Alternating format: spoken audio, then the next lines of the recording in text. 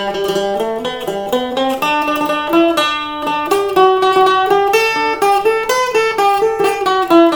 to SilviCast, the podcast about all things silviculture. My name is Brad Hutnick. And I'm Greg Edge. We are both silviculturists with the Wisconsin DNR Division of Forestry and your hosts for today's show. What the... Greg, I'm into field meetings just as much as the next forester, but whose idea was it to meet in a cedar swamp in June? Relax, Brad. I polled everyone, and these were the only dates available. Yeah, but why are we here at dusk, and doesn't the workshop start tomorrow? Well, technically, yes, but Laura said if we wanted to be official members of the Cedar Club, emphasis on official, we needed to meet at this location and time. So just keep walking. I'm sure they're here somewhere.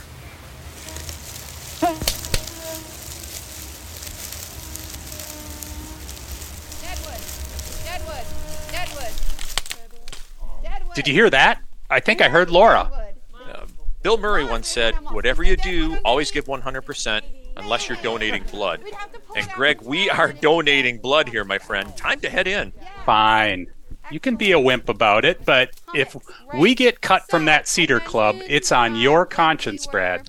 Don't worry. Tomorrow, you and 50 of your forestry colleagues from Wisconsin and Michigan have the fantastic opportunity to speak with the Cedar Club, a group of researchers and practitioners who have been working on the ecology and management of northern white cedar for the past 23 years. And better yet, SilviCast is recording the entire event, so you can listen from the comfort of, well, not from a cedar swamp after dark.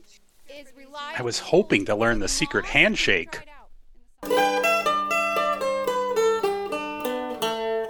Today's episode of SilviCast is brought to you by the Nelson Paint Company. Since 1940, foresters all over North America have relied on Nelson Paint for tree marking solutions.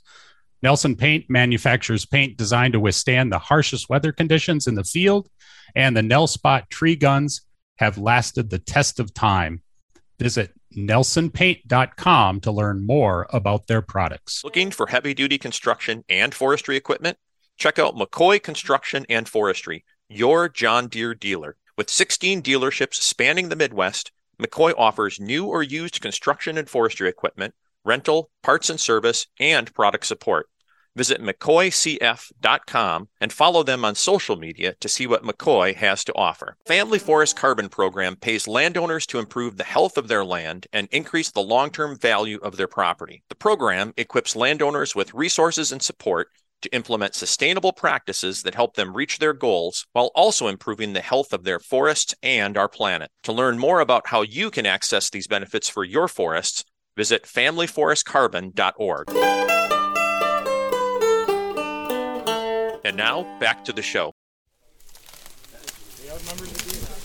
Yeah, come on in so we don't have to talk so loud. Hey, you want a brush? Go for it. You're not good, Brad. That's right. You're kidding me. You can smell it. You're stand right behind that guy. Brad, you're right. That was a great workshop. My mosquito bites have all healed. I found that last tick, and now we can bring the SilviCast audience along with the highlights of what we learned. And maybe a good place to start is by having the Cedar Club introduce themselves and explain the purpose of their group. Today we're coming to you from beautiful Lakewood, Wisconsin, where we have the distinct privilege of talking with members of the Cedar Club. And we'll get to what the Cedar Club is in a second, but first, why don't we go around and introduce everyone here who's in the Cedar Club. So who wants to start? I'm Olivier Villemaire-Côté. I got a PhD at Laval University in Quebec on cedar regeneration and deer browsing. And right now I'm a postdoctoral researcher at Université du Québec en Outaouais. Yeah, we might as well go around this table. People don't know we're at a table, Brad, but we are at a table at a round bar. table. Yes, but the bar is closed. This is a record for SilviCast. This is the most guests we've ever had on a single podcast, and the most in person on a podcast. So we're setting a lot of records today. So, Victoria, why don't you go? Going around the table. I am Victoria Hunter. I'm a graduate student at Michigan Technological University, and I study cedar regeneration. My degree is in forest ecology and management. I am Jean-Claude Ruel, just retired from Laval University, where I've been professor in silviculture for more than 30 years, and about 20 years I've been conducting research on northern white cedar. Hey everyone, I'm Laura Kenefic. I'm a research forester with the U.S. Forest Service Northern Research Station in Maine.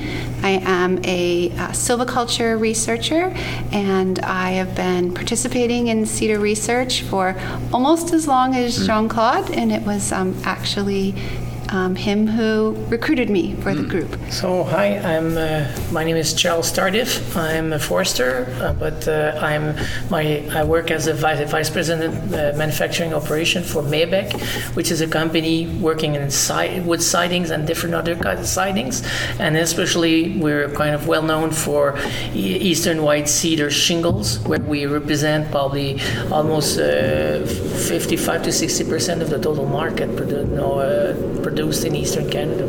So I'm just curious, how did you guys all become known as the Cedar Club, and how did that all start? I would probably answer to that point. No, that I've been buying cedar in Ontario, Quebec, and Maine for almost 20 years when I was starting to feel that asking the different foresters I was buying wood from, what was their silviculture approach to cedar. Mm-hmm. Because after all those years, I was starting to feel that a depletion of the volume available. And that there was no statistics about it was more of a feeling. And I went to the Quebec government and asked if somebody could work out a guide, that a silviculture guide that would help forester to know what the kind of management they should do and the treatment they should do. Because what they were doing, most of them was, since cedar that we're collecting is mostly coming from as a companion tree of other species in the stand, that the forester were using the main species silviculture treatment that they were applying to cedar, and most of the time that was not the proper one to regenerate the species. So that's when I talked to the government guy, he said that's a great idea, but they say we don't have any budget to do that, so you'll have to do it by yourself. So I took a couple of, I would say probably a year, not thinking about it, and finally I decided one day, passing by the forest faculty of forestry at Laval, to stop by, and I went up and I met with Jean-Claude, and I told him what was my concern about the resource and the future of that species and the lack of knowledge about it. So I asked him if he would be interested to do something with me, and I was looking for long term. I didn't know what meant long term, but I say, well, if we're going to work on that, I will support you, on doing that. And I said, just one point, if you're getting in, I would like to have somebody from Maine, because most of the volume that I get for one of my mill is from Maine, so they are important supplier to us, and that's where Jean-Claude said, yeah, I just knew a good forester lately in silviculturist, and that was Laura out of the University of Maine in Orono, and that's pretty much how it started. And 23 years later, we're still working together. So. And that then developed, was it the 2012 Cedar Guide? Is that when that was first published, I believe? Yes, and we had been doing a number of different studies on cedar, and scientists we were publishing in journals, and Charles knew that we had to communicate that information to the practitioner for it to be really useful. So he really encouraged us to pull together what we had learned so far to make a guide, and it was a little bit challenging for us because we didn't have all the answers yet, and so we felt hesitant to make some recommendations, but we really looked at what we had done so far and felt we could be confident in the recommendations that we made. And so that was a really fun project to do. And in fact, it was published in English and in French simultaneously by the U.S. Forest Service and the Canadian Forest Service. And we were later told that that publication broke the record for number of downloads in French language on the Canadian Forest Service website. Oh, wow. So yeah, that was very exciting for us. And we are now deep into a revision of that guide with intention of having that finished up in coming months. So the next version is coming out. I could say also, in addition, the Cedar Club is not only researchers. It brings together users of cedar and also managers of cedar, so that we can translate our research results into really operational work. And also this kind of group helps us know exactly the needs of the practitioners. Mm-hmm. So that was a major interest of Charles when building that group.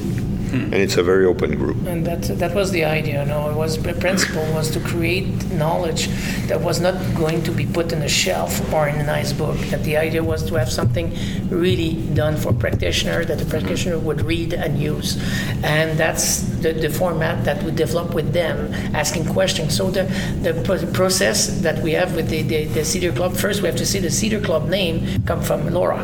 Now after a while she said we're kind of growing group, so now it's the Cedar Club. So that's where the name came from. But the idea was to try to meet every year and a half or so, in a half a day meeting or in the field or inside, and have the student presenting their research. And so to the new knowledge to the practitioner, not waiting 5 years to have it available, so to try to supply the information as it was coming available, and have the foresters, the practitioner, listening at those projects that were on the go and try to correct them if there was not getting the information they needed. So that was kind of both ways, both influences, the knowledge faster in the field, and the field talking to the researchers saying, no, that's the target is not exact. You should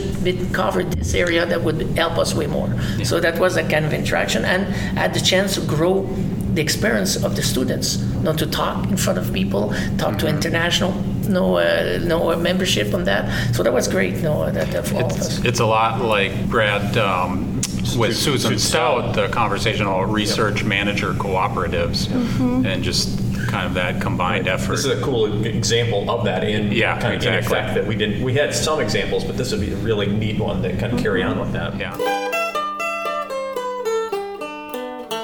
See, Greg, there's no initiation to get into the Cedar Club. You just have to be interested in cedar. And that reminds me, we should provide some of the Cedar Club's explanation about northern white cedar silvics and ecology for those foresters who may not be familiar with this species or not work with it on a regular basis. All right, so you guys are the Cedar Club. So as long as we have you guys, we need to kind of maybe set the stage for some of these questions, because a lot of our listeners aren't necessarily familiar with white cedar. If you're working in the South or even further down in South in the Midwest or the West Coast, maybe you don't know about it. So just to get us all up to speed, there are a couple things that we may establish as just like basics, like northern white cedar is long-lived, but how long-lived is it? Very long-lived, actually. There's individuals that have been found to exceed 1,000 years old on the Niagara escarpments, like on really rocky cliff areas. They're not doing too good, but they are over 1,000-year-old, so pretty impressive. Wow. Others in northern Quebec, over 900 years old, so very, very long-lived. Even in the working forest, on commercial forest land, it's not uncommon to find cedar over 200 years old. And I can recall a specific cedar that we sampled on the mill yard in Maibec that was, I don't remember how it was, 13 inches or something. Not a very big tree, and it was over 350 years old. Wow. Laura, you said that white cedar is shade tolerant. How shade tolerant is that compared to other species that we may be working with here in the eastern U.S.? Well, I think it's one of our more shade-tolerant northern conifer species. It's able to persist for a very long time in the shaded understory. people sometimes think that a shade-tolerant species is one that prefers to grow in the shade or needs to grow in the shade, and that isn't true at all. Northern white cedar can grow in the shade and be very suppressed, but it can grow very rapidly in the sun, and Olivier has done some work looking at that.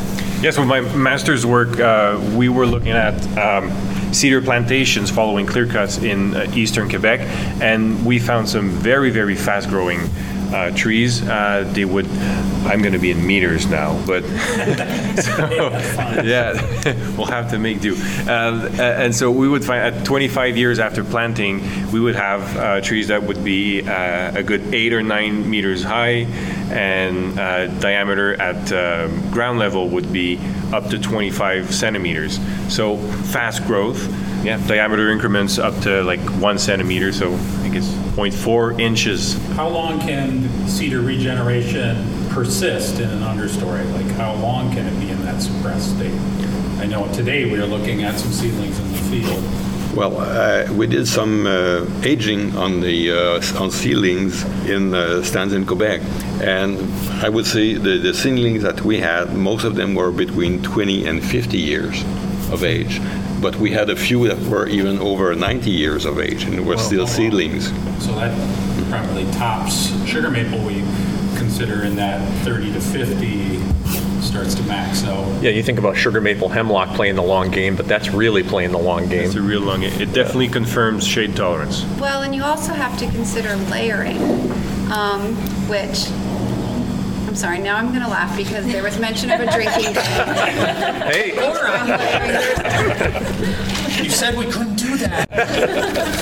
So because cedar seedlings and small saplings can be pressed down by the snow and then become rooted to the ground, you can have one that can sort of move slowly along the ground, constantly getting pushed down and rooting and not growing very much in height for a very, very long time. And so often, we think about the age of a seedling from where it comes out of the ground or is above the moss, but for cedar, it could actually have grown many, many years and be covered up by the moss and be layered, and you wouldn't necessarily know that if you cut it off. So it's almost kind of renewing itself in a way if it's layering and regrowing, layering and regrowing.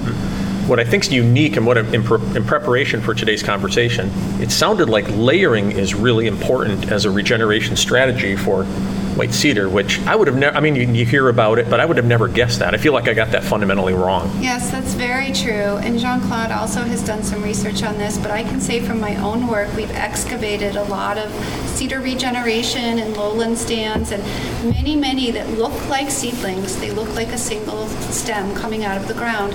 Once you dig underneath, you find that it's connected to others, and it was a seedling that got pushed down, and it grew roots to the ground. And one thing that's interesting is we often think about layering as sort of this, like a mature tree resting. I'm making hand motions. That's completely not helpful. We think of layering as a mature tree resting a branch on the ground, which then becomes rooted. That doesn't seem to be the primary mechanism with cedar. It seems to be seedlings and saplings that get pushed down to the ground and then are rooted. So that's a little different than the way we think of layering from a branch typically. Yeah. And Jean-Claude, would you like to add? Yeah, quite often we think about layering on lowlands, but that's not only occurring on lowlands. On mesic sites, you'll find also a significant amount of layering. So it's not only typical of lowlands. And that brings up kind of an issue of what kind of sites do we typically find cedar? I know we took you all to a site today that was our typical cedar swamp lowland, but does cedar occur in mixed stands, or how do we find this across its range? I think there is a lot of variation. The stands that I've been studying included quite often yellow birch, red spruce, white spruce, hemlock. So mixed stands, balsam fir also. In eastern Quebec, you have a lot of stands that have balsam fir and cedar. Cedar's really interesting in that it occurs both as a companion species in mixed stands on uplands, but also in near pure stands on lowlands, and that would include swamps and seeps, where seeps are stands where there's moving groundwater, often at the toe of a slope, and then we see them on old field stands on uplands, and mixed with yellow birch and other species, as Jean-Claude mentioned. And then we see cedar on cliff faces and summits, and so it has a very wide distribution in terms of habitat. Yeah, I've seen it growing in old quarry sites. Yeah. Like, that doesn't seem right for cedar, but... Or often on forest roadside, on the side of forest roads, where it's not really like good substrate for most trees, but you'll get a ton of little cedar seedlings wherever there's not too many deer anyways. And is that the seed bed that's created there? Is that like a mineral seed bed? Would that be appropriate for cedar? Yes. In fact, when you look at where cedar is establishing, deadwood is a favorite substrate. And if you can provide mineral soil, it's also a good substrate. We have a colleague who was an early member of the Cedar Club, Jean-Martin Messier from the Canadian Forest Service. And sometimes when we do workshops, he would encourage participants to do the twist, because exposing the mineral soil by scarification, disrupting the litter layer, is thought to be beneficial for cedar. And so he would have all the foresters doing the twist before we left our field.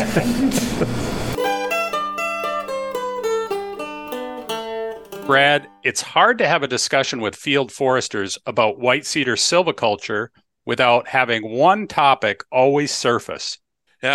Deer. Yes, of course, deer. And in this following segment, the Cedar Club discusses this somewhat unique relationship between white-tailed deer and northern white cedar. On the one hand, cedar is really important habitat for deer, but on the other, deer present significant challenges to cedar recruitment. Let's hear what the club has to say. So you mentioned a drinking game earlier, and I suppose the real word, Greg, that we should have used for, if we were going to have a drinking game as a part of SilviCast, it probably should be deer, because every episode we mention deer. And we've been talking about regeneration, and we get seed beds and everything, but we always have that bugaboo about deer. So is deer a problem across the range for northern white cedar, or is it sporadic? What's your impression? Well, the northern range of deer is pretty much the northern range of cedar. So the short answer is yes, but then there's a massive gradient in deer densities and deer browsing pressure throughout that range. So in our parts in Quebec, deer browsing pressure is much, much lower than it would be in most of the states. Yeah, so lots of variation. And in areas where browsing pressure is very, very high, then you're going to have some massive problems, and it's often going to be nearly systematic, where every cedar seedling can be browsed. But in our parts, it's going to be a little bit more sporadic, and it's going to be focused more on winter yarding areas, where deer will aggregate over the winter to have good cover and good food, and try to survive the harsh winters. Cedar is a really important species for white-tailed deer, both because it provides that winter habitat by protecting them from the cold temperatures and the wind, but mostly reducing snow depth, so they don't have to expend so much energy to move through the stand. And it's also a very important browse species for deer. And during the winter, when other things aren't available, northern white cedar can be really critical for helping the deer to make it. That is a fundamental problem for any species that's growing slowly, kind of persisting in deer range for deer heights for a long period of time. That's just a recipe for disaster. Absolutely. Yeah. Yep. And so that's why we're seeing now range-wide, we see it throughout the Northeast, and I know you do here in the Lake States, widespread recruitment failures of northern white cedar. We often talk about regeneration failure, but it isn't a regeneration failure per se, because the species can regenerate. But then it gets eaten by deer and is unable to recruit or grow to larger sizes and ultimately become a full-size tree. And that can happen regardless of if the deer browsing is recurrent every single year, or if it's just the 1 year where you get it can be 1 year, one deer who really likes cedar, and the whole stand or pocket of the stand can be, the cedar regeneration is going to be completely removed. So, only one single event can have drastic consequences. Yeah. Well, I was going to add that we're currently involved in a project with some folks in Michigan in the Department of Natural Resources, and Victoria, who's with us today, has been working on that, and she has been visiting a lot of cedar stands in the field. I think you went to over 100, is that right? We did, yeah. We visited 128 cedar swamps. These were sites that had a harvest history. And then we also went and visited nearly 50 unharvested cedar swamps that did not have a harvest history. And one of the things you were looking at was deer impacts on those sites. And what were you seeing when you were out there? So we were finding that if we could observe a browse line on site, if there was an observable browse line, then cedar recruitment was nearly non-existent. We weren't finding cedar saplings present if there was an observed browse line. Yeah. So I think that's going to be a major question for foresters. Is deer the main cause of cedar's inability to regenerate across its range, or does it have other issues that are impacting that regeneration? Yeah. But I would say tends to be the main cause, but it's very easy to blame deer for everything. Right? Mm-hmm. It's very easy to say that deer are the issue when there are other issues, and some of them are because of what silviculturalists do, like the silvicultural decisions we do. So there is definitely a large part that's due to deer, but there's other things. There's the substrate availability, there's canopy openings, there's rotation lengths. All of these kinds of things can play their roles. I agree with what Olivier said, but I think I would refine that a little further, and I would say in some cases it's because of a lack of silviculture that we have these problems. Yeah. I think sometimes we forget that we need to be managing a species for what is to come next instead of what we can take to the mill. And often with cedar, unfortunately, because there hasn't historically been really good guidance about appropriate silvicultural practices, there's been a tendency to just harvest cedar. And if we don't do that in a way that's thoughtful about maintaining the right amount of light, the right amount of seed and moisture, then even without deer, I think that we would have problems regenerating and recruiting cedar. But there's no doubt that deer are, in many places, the overriding factor. Yeah. That's a good point, because I think we were talking about it in the field earlier today, that we've had silvicultural guidance in the past that may have been well-intended, but may not have been entirely accurate or given us the best results. And so we need more of that going forward. So whether it was well-intentioned or otherwise, we probably contributed to the problems in some way, shape, or form. And we found that on the sites that we visited in Michigan. So the silviculture treatment really did seem to make a difference, especially how wide you were making those gaps. Mm-hmm. So those really large clear cuts weren't showing many seedlings or saplings. But once you had thinner openings, we were finding more regeneration. It wasn't consistent, but there was more.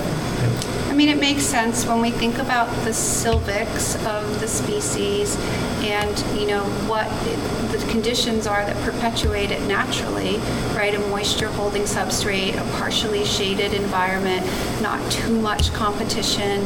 Those are the things that work well for cedar. We tend to think of cedar as a species that just takes a long time to get where it's going in the forest. I know Olivier's grew really fast out in the open, but cedar can persist and take advantage of canopy openings again and again.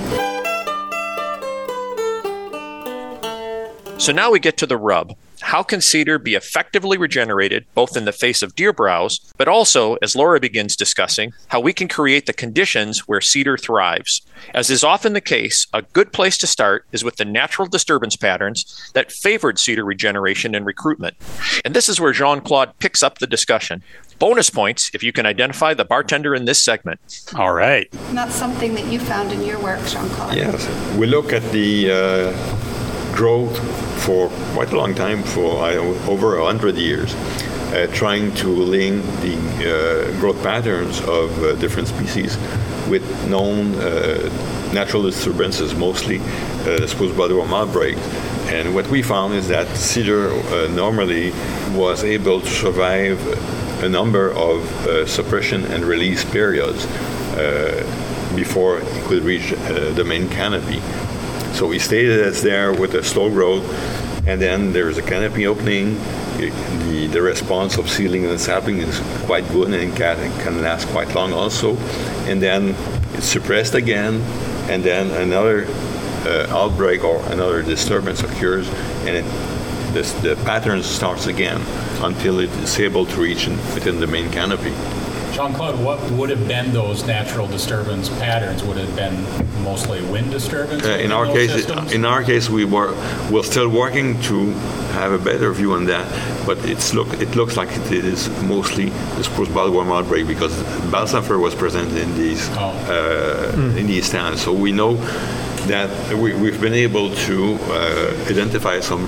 Sorry, don't mean to interrupt. Are you guys going to be a little while yet? Or? Yep. Probably. Is that okay? Okay, that's fine. I just was, I'm getting out, but if you just make sure that door is locked. Yeah, I told them at the bar we'd let them know when we were done. Okay, thank you. Thanks.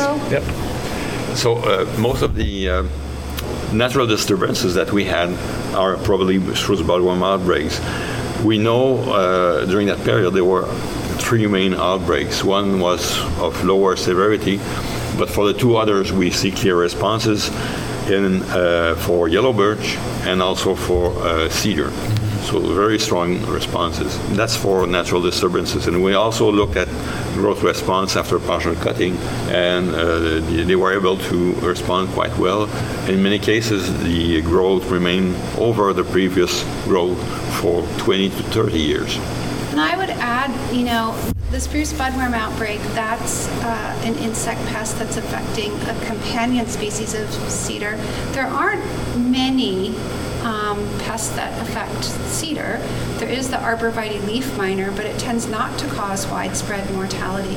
So in the absence of a spruce budworm outbreak, I think probably individual tree mortality from senescence or wind throw, small gaps would really be the norm in unmanaged cedar stands. I'll channel our friend Jed for a second. I know what you're going to ask. Historically, fire was fairly common in these landscapes. Would it have played a role in cedar, with cedar? There's a lot of debate about that topic right now, and our colleague Rod Chibner, who is a Lake States member of the Cedar Club, has done some work looking at the peat in cedar swamps, and he'll pull up these amazing cores that have fragments of wood in them that are thousands of years old, and they have not found any sign of charcoal in there. So as far as fire is concerned in cedar-dominated ecosystems, if fire is occurring, it's not occurring at an intensity that is great enough to leave a record in the peat that is sampled. However, I know that there are different methodologies out there, and there's been Jed's work which has shown a more frequent fire interval, and I think maybe we can say that we don't know the final answer on that yet. I think that observation and other studies have indicated that fire can be quite lethal to northern white cedar, so we're certainly not in a place where we would be recommending prescribed fire for that species, but whether fire sometimes has occurred there, I think that it's not crazy that would happen. I don't think it's an important and frequent natural disturbance agent in the cedar stands that we are working in. And when you look at the silvics of cedar, there's not many characteristics that make it very fire adapted. Yeah, fire adapted. Like it's got very thin bark. Regeneration grows really slowly. It's not a early successional species. It's not a very good competitor. So there's a lot of things that point towards it not being a good competitor following fire. Now it doesn't mean that it can't be positive, but it's not what we've observed in most cases. Mm-hmm. So kind of thinking about all of these characteristics of regeneration that we were talking about, we've talked about kind of its ability to tolerate shade, its ability to persist in that understory, the fact that it likes maybe both deadwood substrates but also bare mineral soil substrates, and it has this layering, drink, Brad, ability. So putting all of those things together, if a forester is trying to regenerate a stand, like what types of practices do we see being the most successful?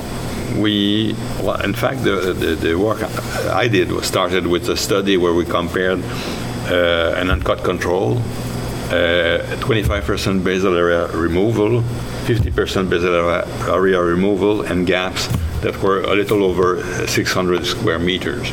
So the best establishment occurred within the 25 and 50% basal area removal. It was higher than within the uncut control, and much higher than within the gap. But we also planted some cedar there to see what were the best growing conditions once the seedlings were established, and those were in gaps. So the more light, once the seedling is established, it will benefit from more light. So these conditions then were more present within the gap. So you should favor establishing the regeneration within some shade under a partial canopy, and then once they're established, then you could promote their growth and release them. But then it has to be balanced also with competition, because the more you open the canopy, the more faster growing competition is going to come. So it just underlines the importance of your regeneration, your cedar regeneration being well established before you allow for more diverse and fast growing competition. And what do we mean by well established? It depends if deer is present. Yeah. So if deer is there, I would say that a well-established cedar would be above the browsing line. So depending on snowpack, that would mean anywhere between 2.2 meters to 3 meters. So once you've reached that point, you're safe, you're good to go. If deer is not a big issue, then I would say much lower cedars are well established. Say 20 centimeters would be a pretty well established cedar seedling. Well, and I think we can also take some lessons from what we see in unmanaged stands. My colleague Sean Fravor at the University of Maine has been doing research in old growth cedar forests and looking at reconstructing rates of canopy disturbance and the development of the trees over time. And what he's found is that in old growth cedar stands, there is a canopy disturbance rate of about 0.5% per year. So very low, and on the high end, 2.5% per year.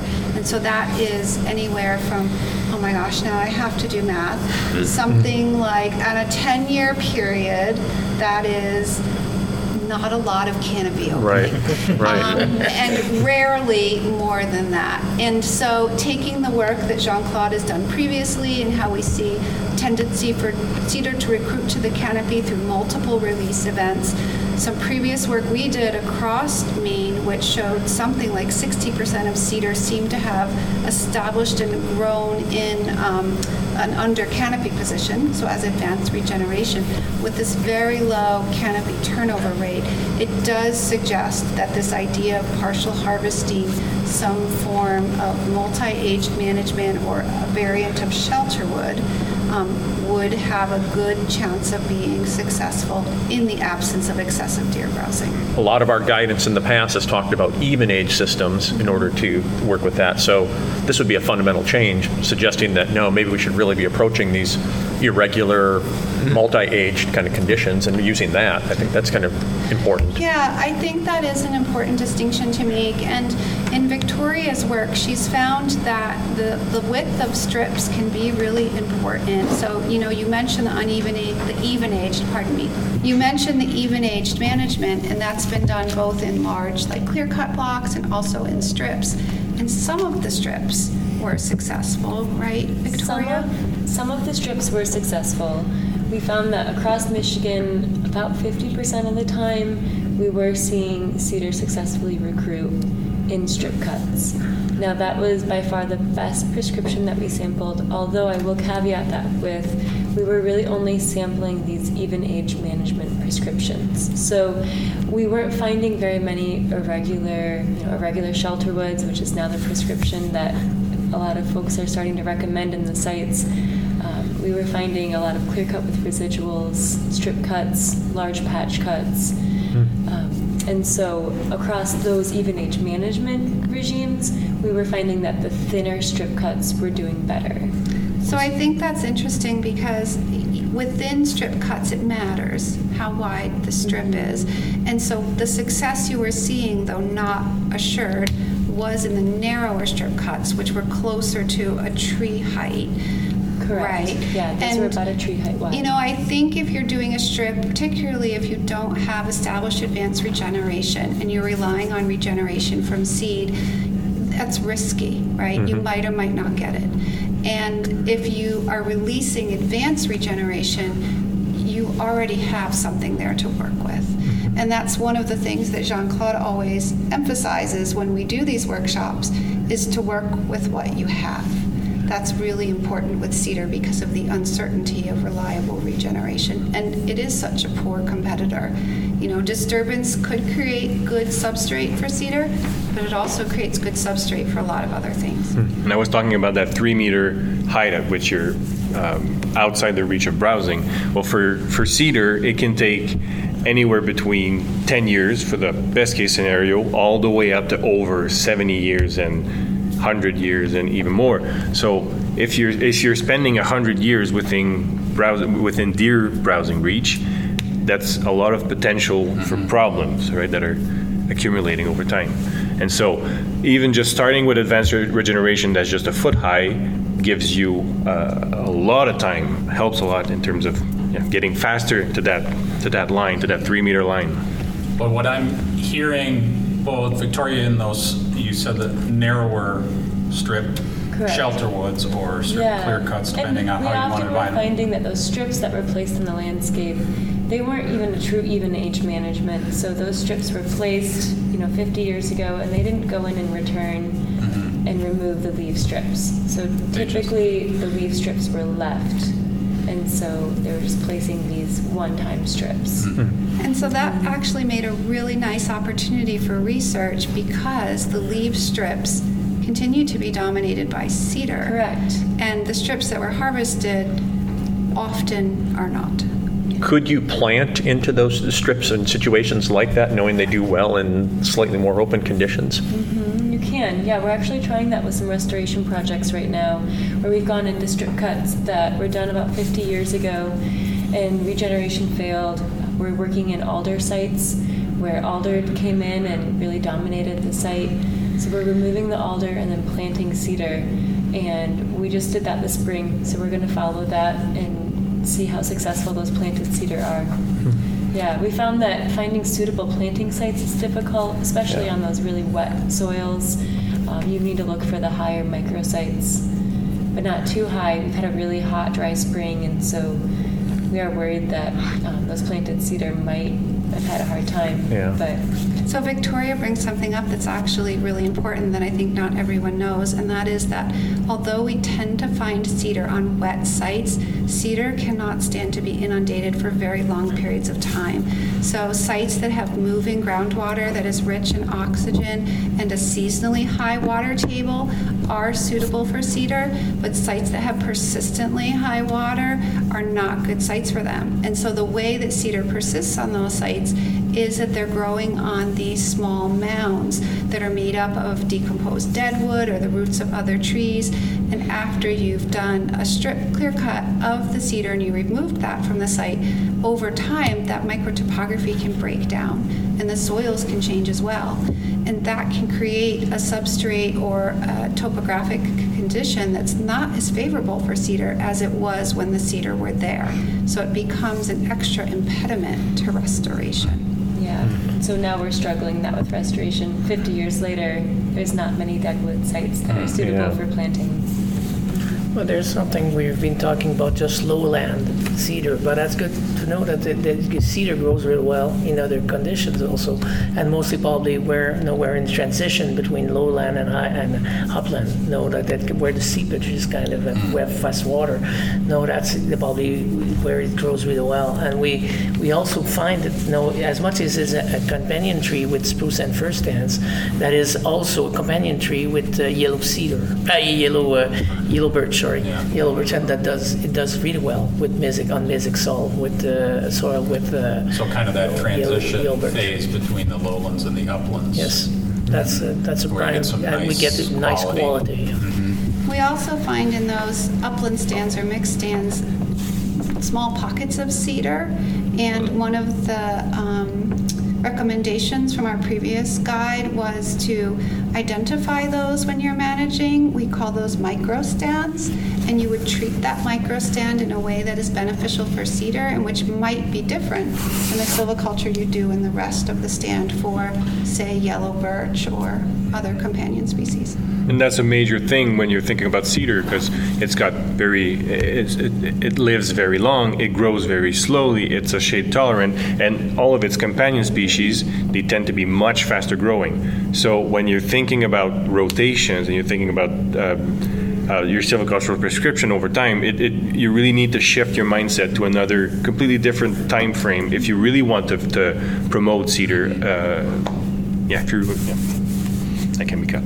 So just let me summarize and tell me if I'm off base, but the message I'm getting is kind of slow and patient is really the strategy with cedar. And so if you're looking at these regeneration methods, it's slowly disturbing maybe that light level and that substrate, and then giving that enough time to establish and then slowly releasing that, which is, as you said, different than maybe a lot of the other even mid-successional species that we're looking at, that you can move those things along a lot faster. So does that sound right?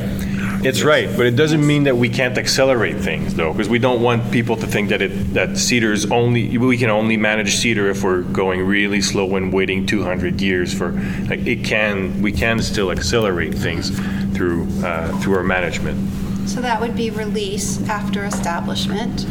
Cedar also can do well planted in an relatively open condition. I mean, you had plantations for your dissertation work, Olivier, didn't you? Yeah, so I talked earlier about plantations we had for my master. They were after clear cut, so in full sun conditions. They were doing really well, but they had no competition.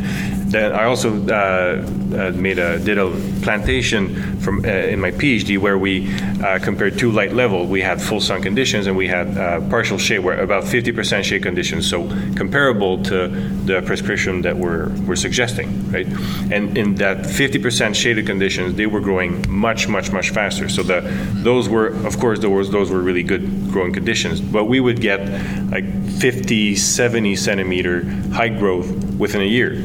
So when you go back to trying to get over that browse line, that's pretty quick. Mm-hmm. So that means that in the right condition, if you say you do some infill planting with the proper canopy opening, and at the same time you have a dip in the deer population because of more hunting pressure, because of a harsher winter or something like that, and if you can go at that time, well, maybe you're only going to need 5 or 10 years to actually recruit some cedar.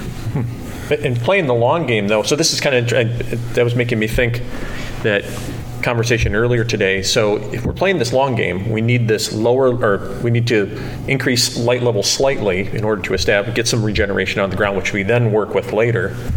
That when we're working in these stands, we tend to separate tending operations or intermediate treatments and natural regeneration. It sounds like here, maybe there isn't a difference. Maybe we're getting both of those at the same time. Yeah, we talked about this a little earlier and went down like a rabbit hole about silviculture terminology, but I think there's an important idea here, which is that you need to be thinking about the future stand through all stages of stand tending. But in this specific case, I think that cedar, like some of the other very shade-tolerant species, has the potential to establish in the partially shaded understory when you're doing a thinning. So even if your primary objective is to, capture mortality or free up the better trees in the main canopy, if you're increasing sunlight to the forest floor, you could be establishing some regeneration in advance of a later shelterwood sequence. And so I think cedar is a good example of a species where you could regard your thinning also as sort of the first step in a multi-stage shelterwood. Okay. So to put that into silvicultural regeneration method terminology. Oh boy, here we go. Okay. Well, I'm just trying to clarify it in my own mind. So maybe during that tending phase, you call it a thinning, and you're thinning to release crowns and similar things to what we're doing. But you also have in the back of the mind that you are starting to prep that site for regeneration and possibly getting some regeneration on the ground. And then you're looking at down the road, would that start to look more like a shelter wood? You would start to open that up a little bit more, but maybe at a slow pace. That would be my recommendation. I mean, to use the terminology that we have in Maine, and I know it's different everywhere, we would call, so it's a thinning, but it's also a shelterwood establishment cut because you're getting some regeneration established. And then I think that would set you up in a later entry to do perhaps a partial overstory release. Yeah. And I don't know, people have different reasons for managing, and having an even age stand is not inappropriate generally, but from the perspective of cedar, keeping retention even beyond what would normally be the final overstory removal, I think is something that our group feels strongly about, not just because of the potential longevity of the species, but because it creates insurance. If you have then a recruitment failure or regeneration failure, you haven't already taken away all your seed trees. How long do you envision that process taking? That's a hard one because again, depending on deer presence, right? But even without deer, it's always the caveat. It's always the caveat. It is an important caveat, though. It depends. I mean, if you're looking for irregular shelter wood, well, you're going to need to give it some time. So I can say we have done some experimental operational scale irregular shelter wood. So that's a combination of what we would call thinning in the matrix, which hopefully will also act as an establishment cut, and some small gap, less than 1 to 2 tree height wide openings for release. And we've done some modeling on that and project that we can recover the volume harvested, which was about 30%, in about 20 years. And then you could potentially go back in and I think do a heavier cut to do release in the matrix. I mean, honestly, cedar, it's not like it's mature at 100 years. Right. So you could carry these for a very long time. And I think it's more going to be the size and the density of the trees and their vigor that dictates when you should do these things than their age. And I would be surprised, depending on, to do an operational entry, you're going to have at least 20% removal, and it's probably going to take a couple decades at least before you could come back in and cut again. Feels like we kind of have to, like sometimes as foresters we want to plan things out, and this feels like we have to be a little more opportunistic and kind of just react to what's happening instead of trying to make it do something. I think that's a good attitude to have, and it fits in really well with some of the recommendations that Olivier has made about taking advantage of times when maybe the deer population is lower for whatever reason. This sometimes happens over the long term, or the deer are drawn off to a different area where they have historically been, and perhaps do some management for cedar then. Gotta love it, Brad. We almost get kicked out of the bar. It wouldn't be the first time. We both went to Point. True. Well, and finally, as you often like to do, Brad, we wrapped up our conversation with the Cedar Club by asking your famous wild hair questions. Okay, SilviCast wild hair for one second. So I was really surprised in prepping for this to learn that you can... What's a wild hair, Brad? it's a silvicultural term, Greg. We'll have to look it up later. Explain it to me later. Okay. So I was really surprised to learn that you can take cuttings of cedar, and in the nursery trade, that's what they do. They basically start them from cuttings. So is there anything to that could be used as foresters? Can you actually start one by sticking one in the ground? So this is an excellent question, and it's a project that a colleague of mine at the University of Maine has been working on. He's been taking branchlets of cedar in the field, cutting them off, and then sticking them in the ground and coming back at intervals to see if they've rooted.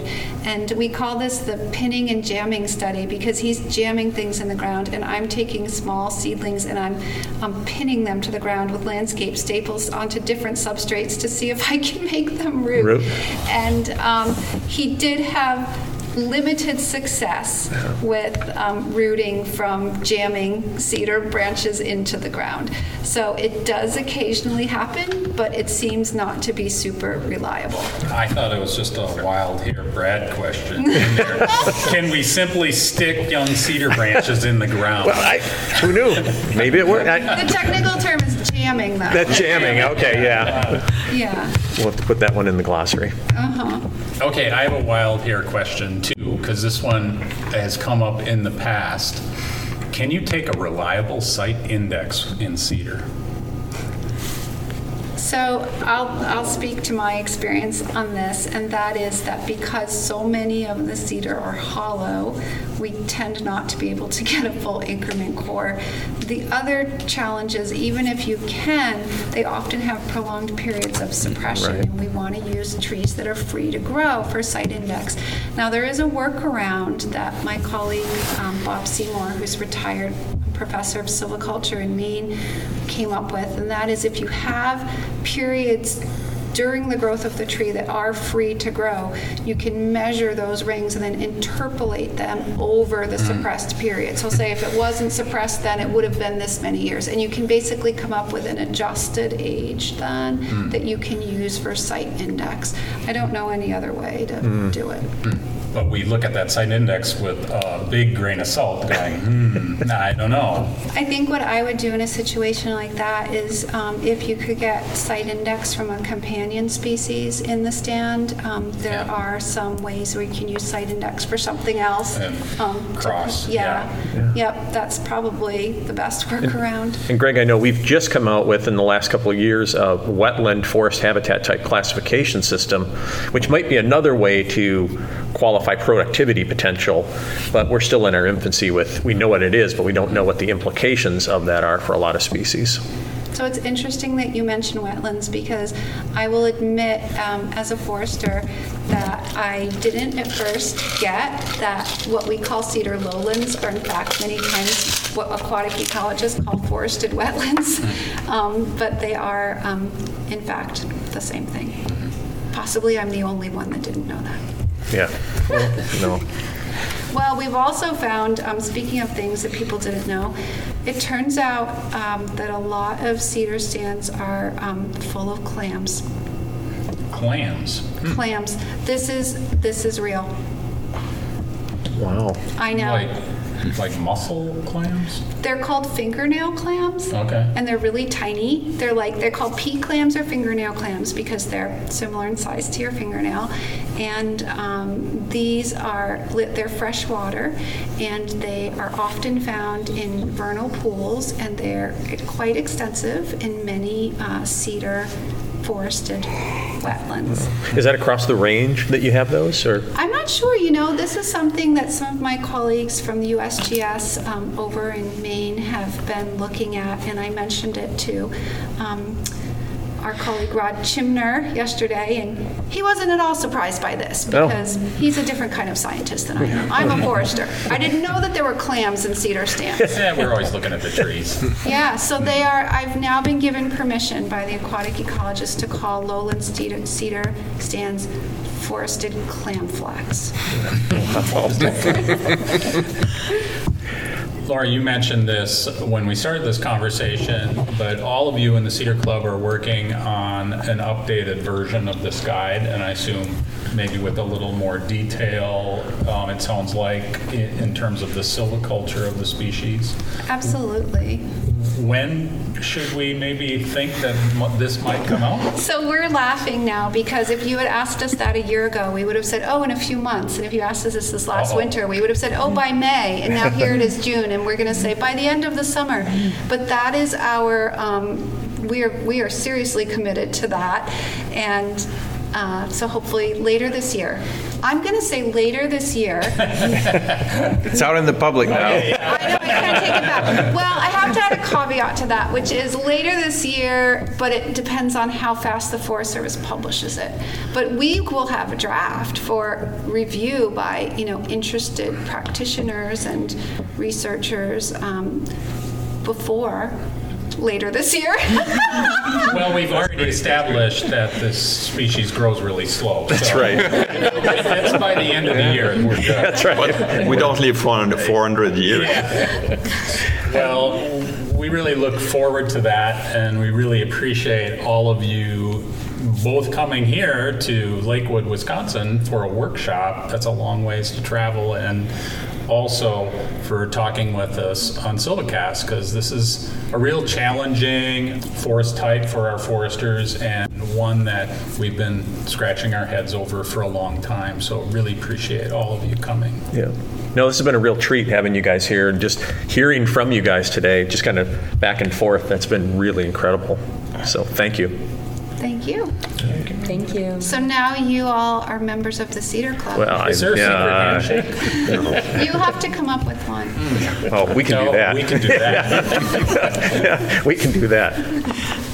Cedar Club says, okay. The idea of... Two thumbs up. Two thumbs up. Greg, what are you doing? Practicing. You heard Laura. I've been given the solemn responsibility of creating the Cedar Club secret handshake. Now, she said handshake, Greg, not dabbing, twisting. I'm not sure what you're doing over there. While you're doing that, I want to thank everyone for listening to today's episode of SilviCast.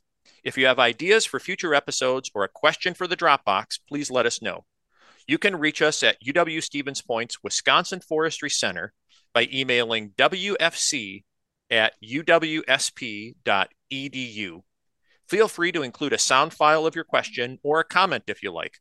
We learn best when we wrestle with questions, so keep them coming. And take care, everyone. And as always, thanks to our team, Susan Barrett, Editor-in-Chief, Logan Badon, our IT Master, theme music by Paul Frater, and of course, UW-Stevens Point's Wisconsin Forestry Center.